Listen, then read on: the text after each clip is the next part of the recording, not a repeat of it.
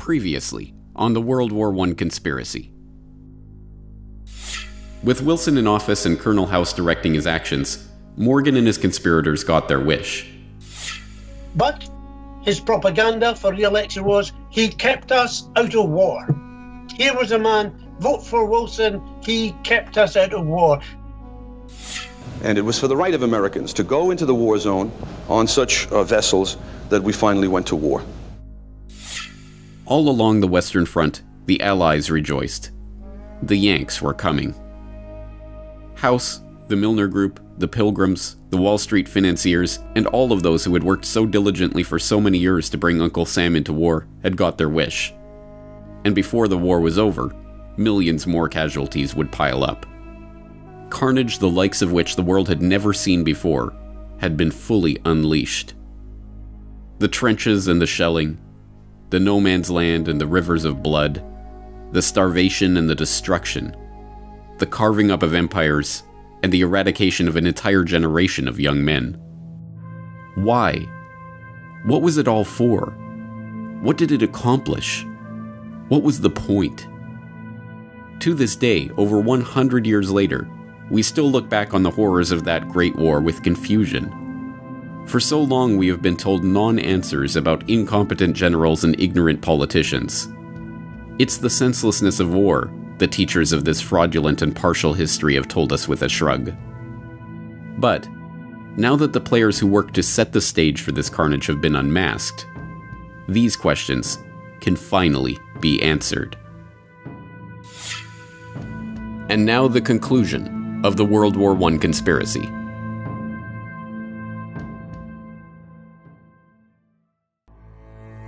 Part 3. A New World Order.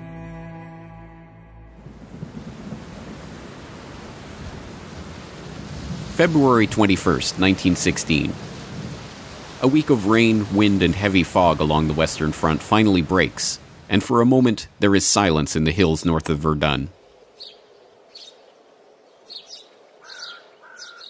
That silence is broken at 7:15 a.m. when the Germans launch an artillery barrage heralding the start of the largest battle the world had ever seen. Thousands of projectiles are flying in all directions, some whistling, others howling, others moaning low, and all uniting in one infernal roar. From time to time, an aerial torpedo passes, making a noise like a gigantic motor car.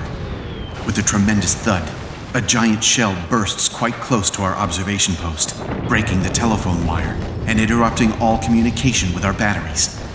A man gets out at once for repairs, crawling along on his stomach through all this place of bursting mines and shells. It seems quite impossible that he should escape in the rain of shell, which exceeds anything imaginable. There has never been such a bombardment in war. Our man seems to be enveloped in explosions, and shelters himself from time to time in the shell craters which honeycomb the ground. Finally, he reaches a less stormy spot, mends his wires, and then, as it would be madness to try to return, settles down in a big crater and waits for the storm to pass. Beyond, in the valley, dark masses are moving over the snow-covered ground. It is the German infantry advancing in packed formation along the valley of the attack. They look like a big gray carpet being unrolled over the country. We telephone through to the batteries, and the ball begins. The sight is hellish. In the distance, in the valley, and upon the slopes, regiments spread out, and as they deploy, fresh troops come pouring in. There's a whistle over our heads. It is our first shell. It falls right in the middle of the enemy infantry. We telephone through, telling our batteries of their hit, and a deluge of heavy shells is poured on the enemy. Their position becomes critical. Through glasses, we can see men maddened, men covered with earth and blood, falling one upon the other. When the first wave of the assault is decimated, the ground is dotted with heaps of corpses. But the second wave is already pressing on.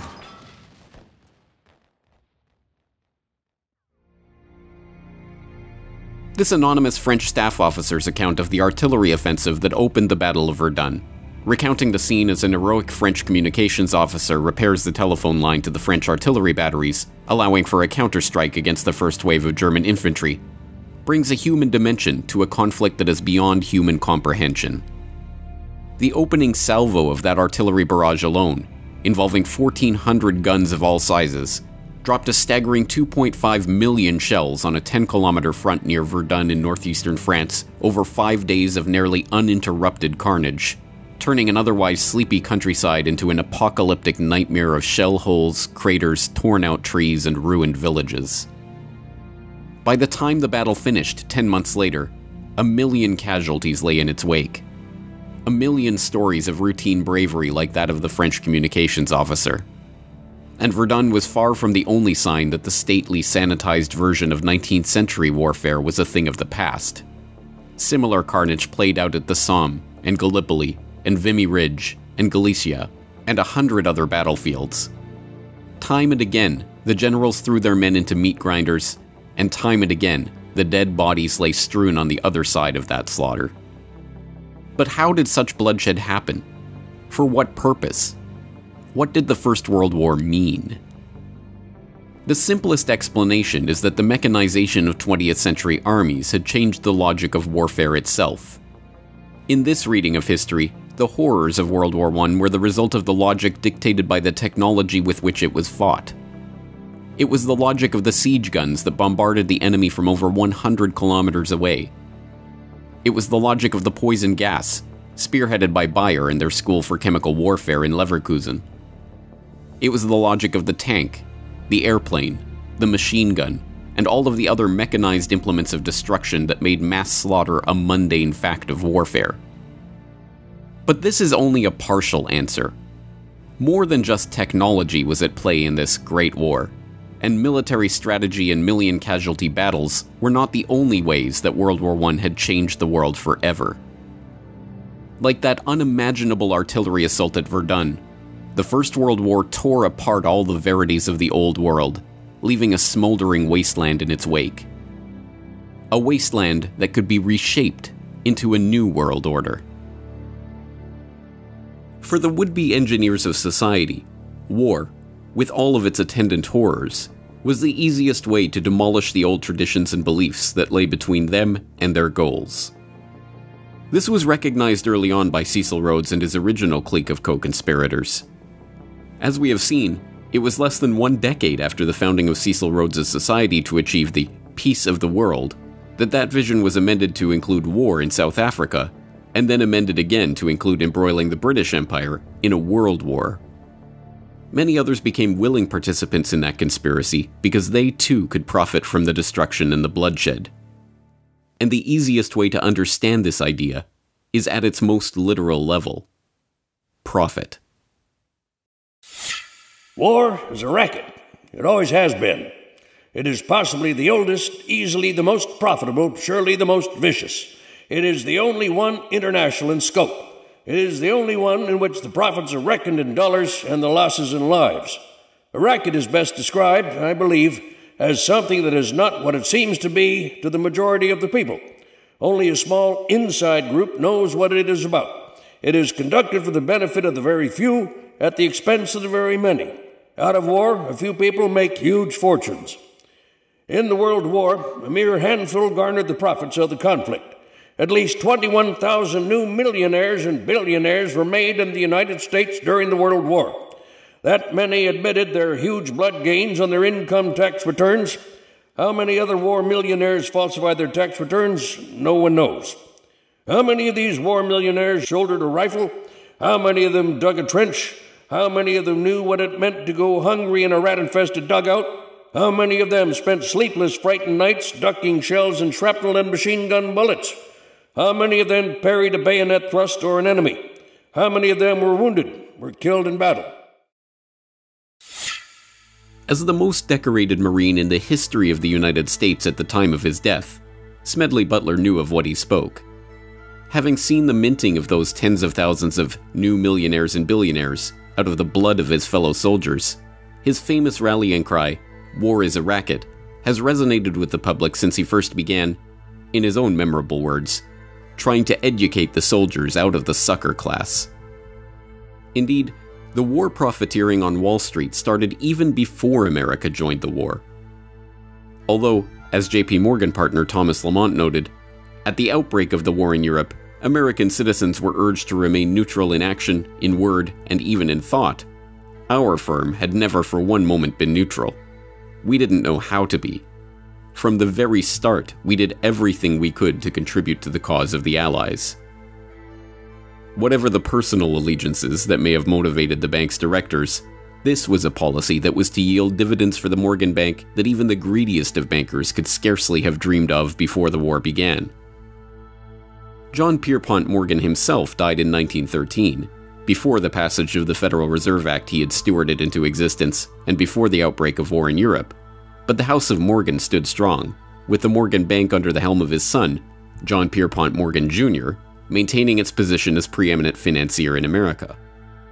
The young Morgan moved quickly to leverage his family's connections with the London banking community, and the Morgan Bank signed its first commercial agreement with the British Army Council in January 1915, just 4 months into the war. That initial contract, a $12 million purchase of horses for the British war effort to be brokered in the US by the House of Morgan, was only the beginning. By the end of the war, the Morgan Bank had brokered $3 billion in transactions for the British military, equal to almost half of all American supplies sold to the Allies in the entire war. Similar arrangements with the French, Russian, Italian, and Canadian governments saw the bank broker billions more in supplies for the Allied war effort. But this game of war financing was not without its risks.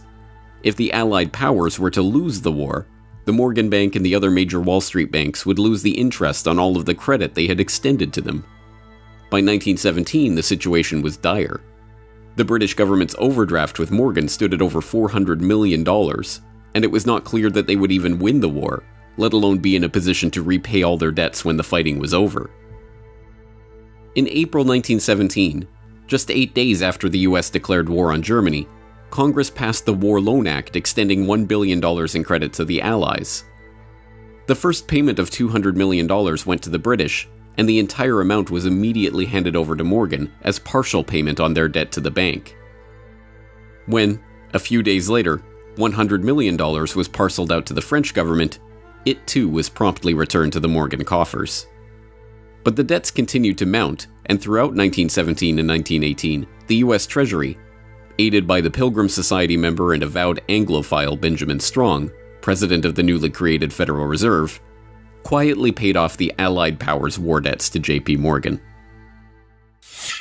What I think is interesting is also the bankers' viewpoint here.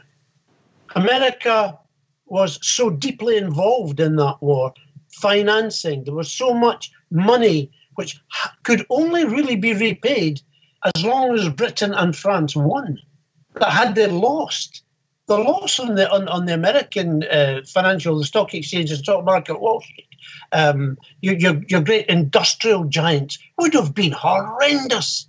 So America was deeply involved, not the people, as is ever the case, not the ordinary citizen who cares, but the financial establishment who had, if you like, treated the entire thing as they might a casino and put all the money on one end of the board, and it had to come good for them. So all of this is going on. I mean, I personally feel that the American people don't realize just how far duped they were by your Carnegies, your JP Morgans, your great bankers, your Rockefellers, by the multi-millionaires who emerged from that war because they were the ones who made the profits, not those who lost their sons, lost their grandsons, whose lives were ruined forever by war. After America officially entered the war, the good times for the Wall Street bankers got even better. Bernard Baruch, the powerful financier who personally led Woodrow Wilson into Democratic Party headquarters in New York like a poodle on a string to receive his marching orders during the 1912 election, was appointed to head the newly created War Industries Board. With war hysteria at its height, Baruch and the fellow Wall Street financiers and industrialists who populated the board were given unprecedented powers over manufacture and production throughout the American economy, including the ability to set quotas, fix prices, standardize products, and, as a subsequent congressional investigation showed, pad costs so that the true size of the fortunes that the war profiteers extracted from the blood of the dead soldiers were hidden from the public. Spending government funds at an annual rate of $10 billion, the board minted many new millionaires in the American economy. Millionaires who, like Samuel Prescott Bush of the infamous Bush family, happened to sit on the War Industries Board. Bernard Baruch himself was said to have personally profited from his position as head of the War Industries Board to the tune of $200 million. The extent of government intervention in the economy would have been unthinkable just a few years before. The National War Labor Board was set up to mediate labor disputes. The Food and Fuel Control Act was passed to give the government control over the distribution and sale of food and fuel. The Army Appropriations Act of 1916 set up the Council of National Defense, populated by Baruch and other prominent financiers and industrialists, who oversaw private sector coordination with the government in transportation, industrial and farm production, financial support for the war, and public morale. In his memoirs at the end of his life, Bernard Baruch openly gloated, "The experience had a great influence upon the thinking of business and government. WIB had demonstrated the effectiveness of industrial cooperation and the advantage of government planning and direction. We helped inter the extreme dogmas of laissez-faire, which had for so long molded American economic and political thought. Our experience taught that government direction of the economy need not be inefficient or undemocratic, and suggested that in time of danger, it was imperative." But it was not merely to line the pockets of the well-connected that the war was fought. More fundamentally, it was a chance to change the very consciousness of an entire generation of young men and women. For the class of would-be social engineers that arose in the Progressive Era, from economist Richard T. Ely, to journalist Herbert Croly, to philosopher John Dewey, the Great War was not a horrific loss of life or a vision of the barbarism that was possible in the age of mechanized warfare, but an opportunity to change people's perceptions and attitudes about government, the economy, and social responsibility. Dewey, for example, wrote of the social possibilities of war. In every warring country, there has been the same demand that in the time of great national stress, production for profit be subordinated to production for use. Legal possession and individual property rights have had to give way before social requirements. The old conception of the absoluteness of private property has received the world over a blow from which it will never wholly recover. All countries on all sides of the world conflict responded in the same way, by maximizing their control over the economy, over manufacturing and industry, over infrastructure, and even over the minds of their own citizens. Germany had its Kriegssozialismus, or war socialism, which placed control of the entire German nation, including its economy, its newspapers, and, through conscription, its people, under the strict control of the army. In Russia, the Bolsheviks used this German war socialism as a basis for their organization of the nascent Soviet Union. In Canada, the government rushed to nationalize railways, outlaw alcohol, institute official censorship of newspapers, levy conscription, and, infamously, introduce a personal income tax as a temporary wartime measure that continues to this day. The British government soon recognized that control of the economy was not enough. The war at home meant control of information itself. At the outbreak of war, they set up the War Propaganda Bureau at Wellington House. The Bureau's initial purpose was to persuade America to enter the war, but that mandate soon expanded to shape and mold public opinion in favor of the war effort and of the government itself. On September 2, 1914, the head of the War Propaganda Bureau invited 25 of Britain's most influential authors to a top-secret meeting. Among those present at the meeting, G.K. Chesterton, Ford Madox Ford, Thomas Hardy, Rudyard Kipling, Arthur Conan Doyle, Arnold Bennett, and H.G. Wells. Not revealed until decades after the war ended, many of those present agreed to write propaganda material promoting the government's position on the war, which the government would get commercial printing houses, including Oxford University Press, to publish as seemingly independent works. Under the secret agreement, Arthur Conan Doyle wrote Two Arms, John Masefield wrote Gallipoli and The Old Front Line, Mary Humphrey Ward wrote England's Effort and Towards the Goal, Rudyard Kipling wrote The New Army in Training, G.K. Chesterton wrote The Barbarism of Berlin. In total, the Bureau published over 1,160 propaganda pamphlets over the course of the war. Hilaire Belloc later rationalized his work in service of the government. It is sometimes necessary to lie damnably in the interests of the nation. War correspondent William Beach Thomas was not so successful in the battle against his own conscience. I was thoroughly and deeply ashamed of what I'd written for the good reason that it was untrue. The vulgarity of enormous headlines and the enormity of one's own name did not lessen the shame. But the Bureau's efforts were not confined to the literary world. Film, visual art, recruitment posters, no medium for swaying the hearts and minds of the public was overlooked. By 1918, the government's efforts to shape perception of the war, now officially centralized under a Minister of Information, Lord Beaverbrook, was the most finely tuned purveyor of propaganda the world had yet seen. Even foreign propaganda, like the infamous Uncle Sam that went beyond a recruitment poster to become a staple of American government iconography, was based on a British propaganda poster featuring Lord Kitchener. Control of the economy. Control of populations. Control of territory. Control of information. World War I was a boon for all of those who wanted to consolidate control of the many in the hands of the few.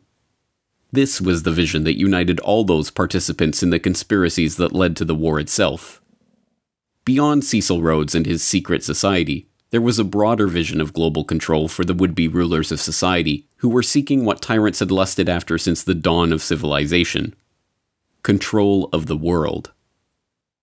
World War I was merely the first salvo in this clique's attempts to create not a reordering of this society or that economy, but a new world order. What World War I allowed these globalists, these Anglophiles, these people who wanted the English-speaking union to reign over the whole world, what it allowed them to do was militarize American thinking. And what I mean by that is there was a whistleblower called Norman Dodd. He was the head researcher for the Reese Committee that looked into how nonprofit foundations were influencing American education away from freedom. And what they found was the Carnegie Institute for International Peace was seeking to understand how to make America a wartime economy, how to take the state apparatus over, how to change the education to get people to continually consume, how to have arms production ramp up. And then once this happened in World War I, if you look at what happened in the 1920s, you've got people like Major General Smedley Butler, who is using the U.S. military to advance corporate interests in Central and South America and doing some very caustic things to the indigenous people, insofar as these were not American policies really before the Spanish-American War in 1898, meaning that going and taking foreign military action was not part of the diplomatic strategy of America prior to our engagement with the British Empire in the late 1800s and as it ramped up after Cecil Rhodes' death. So what these people gained was the foothold for world government from which they could get, through globalism, what they called a New World Order. The creation of this New World Order was no mere parlor game. It meant a complete redrawing of the map, the collapse of empires and monarchies, the transformation of the political, social, and economic life of entire swaths of the globe. Much of this change was to take place in Paris in 1919 as the victors divvied up the spoils of war. But some of it, like the fall of the Romanovs and the rise of the Bolsheviks in Russia, was to take place during the war itself. In hindsight, the fall of the Russian Empire in the midst of the First World War seems inevitable. Unrest had been in the air since Russia's defeat by the Japanese in 1905, and the ferocity of the fighting on the Eastern Front, coupled with the economic hardship, which hit Russia's overcrowded, overworked urban poor particularly hard, made the country ripe for revolt. That revolt happened during the so-called February Revolution, when Tsar Nicholas was swept from power and a provisional government installed in his place. But that provisional government, which continued to prosecute the war at the behest of its French and British allies, was competing for control of the country with the Petrograd Soviet, a rival power structure set up by the socialists in the Russian capital. The struggle for control between the two bodies led to riots, protests, and ultimately, battles in the street. Russia in the spring of 1917 was a powder keg waiting to explode. And in April of that year, two matches, one called Vladimir Lenin and one called Leon Trotsky, were thrown directly into that powder keg by both sides of the Great War. Vladimir Lenin, a Russian communist revolutionary who had been living in political exile in Switzerland, saw in the February Revolution his chance to push through a Marxist revolution in his homeland. But, although for the first time in decades his return to that homeland was politically possible, the war made the journey itself an impossibility. Famously, he was able to broker a deal with the German General Staff to allow Lenin and dozens of other revolutionaries to cross through Germany on their way to Petrograd. Germany's reasoning in permitting the infamous sealed train ride of Lenin and his compatriots is, as a matter of war strategy, straightforward. If a band of revolutionaries could get back to Russia and bog down the provisional government, then the German army, fighting that government, would benefit. If the revolutionaries actually came to power and took Russia out of the war altogether, so much the better. But the curious other side of this story, the one demonstrating how Lenin's fellow communist revolutionary, Leon Trotsky, was shepherded from New York, where he had been living well beyond the means of his income as a writer for socialist periodicals, through Canada, where he was stopped and identified as a revolutionary en route to Russia, and on to Petrograd, is altogether more incredible. And, unsurprisingly, that story is mostly avoided by historians of the First World War. One of the scholars who did not shy away from the story was Anthony Sutton, author of Wall Street and the Bolshevik Revolution, whose meticulous research of State Department documents, Canadian government records, and other historical artifacts pieced together the details of Trotsky's unlikely journey. Trotsky was in New York. He had no income. I summed his income for the year he was in New York. It was about $600. Yet he lived in an apartment. He had a chauffeured limousine. He had a refrigerator, which was very rare in those days. He left New York and went to Canada on his way to the revolution. He had $10,000 in gold on him. He didn't earn more than $600 in New York. He was financed out of New York. There's no question about that. The British took him off the ship in Halifax, Canada. I got the Canadian archives. They knew who he was. They knew who Trotsky was. They knew he was going to start a revolution in Russia. Instructions from London came to put Trotsky back on the boat with his party and allow them to go forward. So there is no question that Woodrow Wilson, who issued the passport for Trotsky, and the New York financiers who financed Trotsky, and the British Foreign Office allowed Trotsky to perform his part in the revolution. After succeeding in pushing through the Bolshevik Revolution in November of 1917, one of Trotsky's first acts in his new position as People's Commissar for Foreign Affairs was to publish the secret treaties and understandings that Russia had signed with France and Britain. These documents revealed the secret negotiations in which the Entente powers had agreed to carve up the colonial world after the war. The stash of documents included agreements on the partition of Asiatic Turkey, creating the modern Middle East out of the remnants of the Ottoman Empire, the treaty with Italy, promising conquered territory to the Italian government in exchange for their military aid in the campaign against Austria-Hungary, a treaty redrawing the frontiers of Germany, promising France its long-held wish of reacquiring Alsace-Lorraine and recognizing Russia's complete liberty in establishing her western frontiers, diplomatic documents relating to Japan's own territorial aspirations, and a host of other treaties, agreements, and negotiations. One of these agreements, the Sykes-Picot Agreement between Britain and France, which was signed in May 1916, has grown in infamy over the decades. The agreement divided modern-day Turkey, Jordan, Iraq, Syria, and Lebanon among the Triple Entente, and although the revelation of the agreement caused much embarrassment for the British and the French and forced them to publicly back away from the Sykes-Picot map, served as the basis for some of the arbitrary lines on the map of the modern-day Middle East, including the border between Syria and Iraq. In recent years, ISIS has claimed that part of their mission is to put the final nail in the coffin of the Sykes-Picot conspiracy. Other territorial conspiracies, like the Balfour Declaration, signed by Arthur Balfour, then acting as Foreign Secretary for the British government, and addressed to Lord Walter Rothschild, one of the co-conspirators in Cecil Rhodes' original secret society, are less well known today. The Balfour Declaration also played an important role in shaping the modern world by announcing British support for the establishment of a Jewish homeland in Palestine, which was not under British mandate at the time.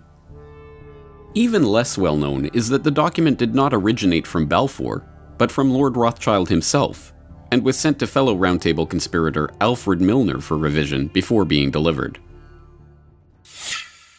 So this was he's known as Lord Walter Rothschild, and professionally he's a zoologist. He inherits a lot of wealth in a very high status family. He pursues his art and his science and his scientific theories and research. But he has zoological museums, and he's collecting specimens. And he's famously the Rothschild that's riding the giant tortoise and leading him around with a piece of lettuce on his stick. And there's a piece of lettuce hanging out of the tortoise's mouth. And I've always used that. Here's the metaphor for the bankers. Like, they're leading people around with stimulus response. This tortoise can't ask questions.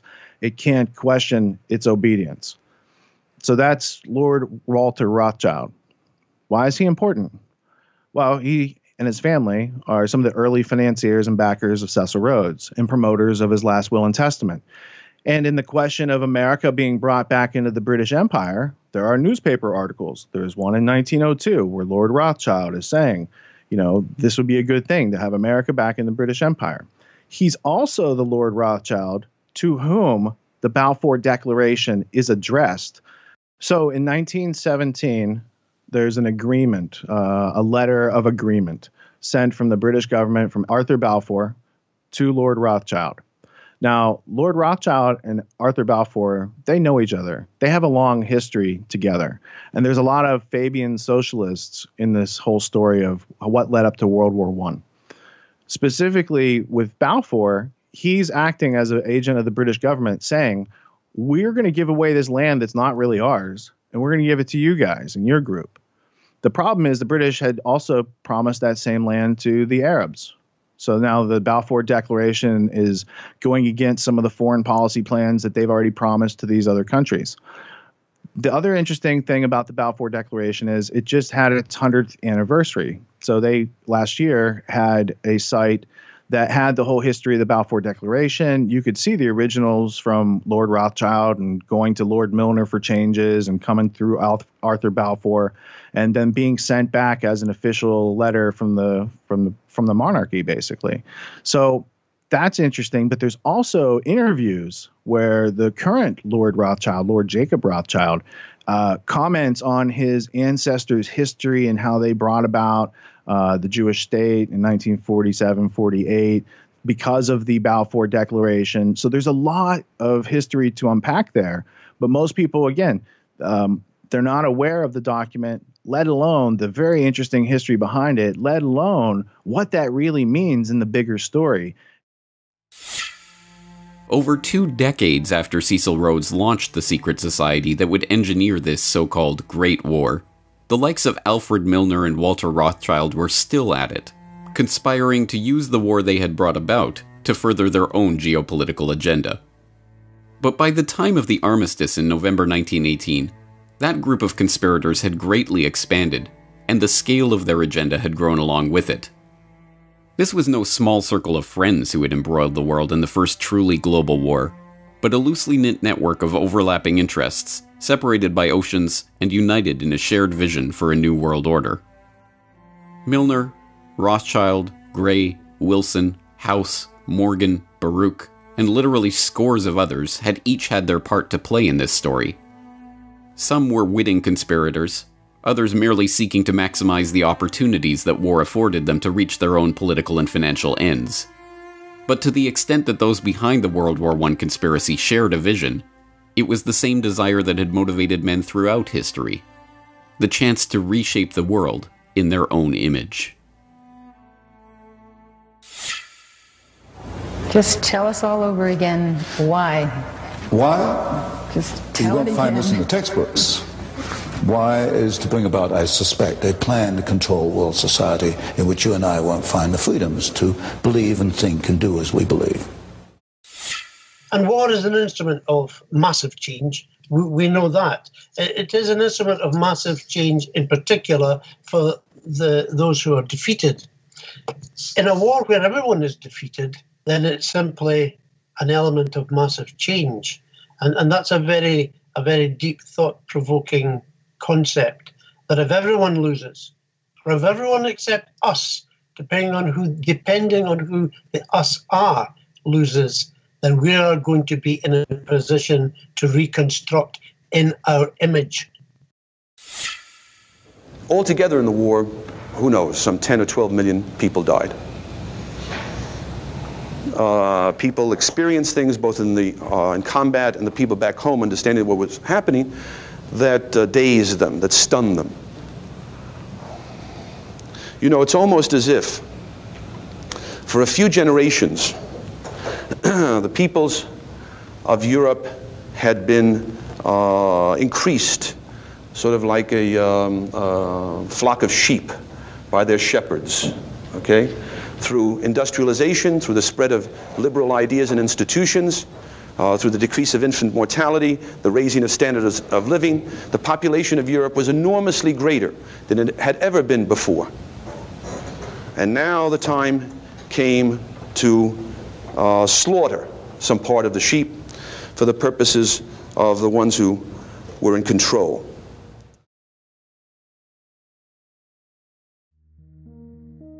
For the ones in control, World War I had been the birth pangs of a new world order. And now, the midwives of this monstrosity slouched towards Paris to take part in its delivery. The end of the beginning. All over the world, on November 11th, 1918, people were celebrating, dancing in the streets, drinking champagne, hailing the armistice that meant the end of the war.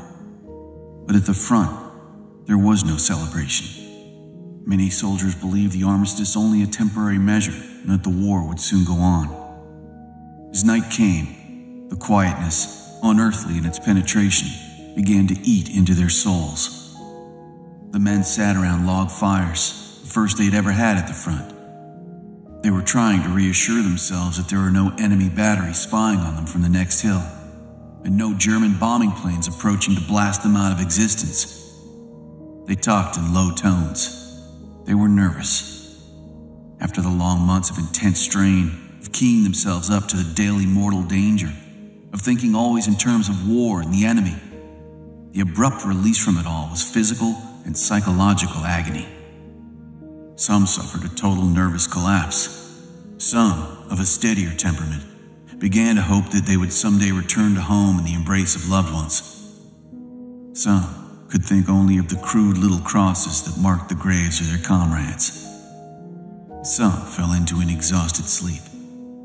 All were bewildered by the sudden meaninglessness of their existence as soldiers, and through their teeming memories paraded that swiftly moving cavalcade of Cantini, Soissons, Saint-Mihiel, the Meuse Argonne, and Sedan. What was to come next? They did not know, and hardly cared. Their minds were numbed by the shock of peace. The past consumed their whole consciousness.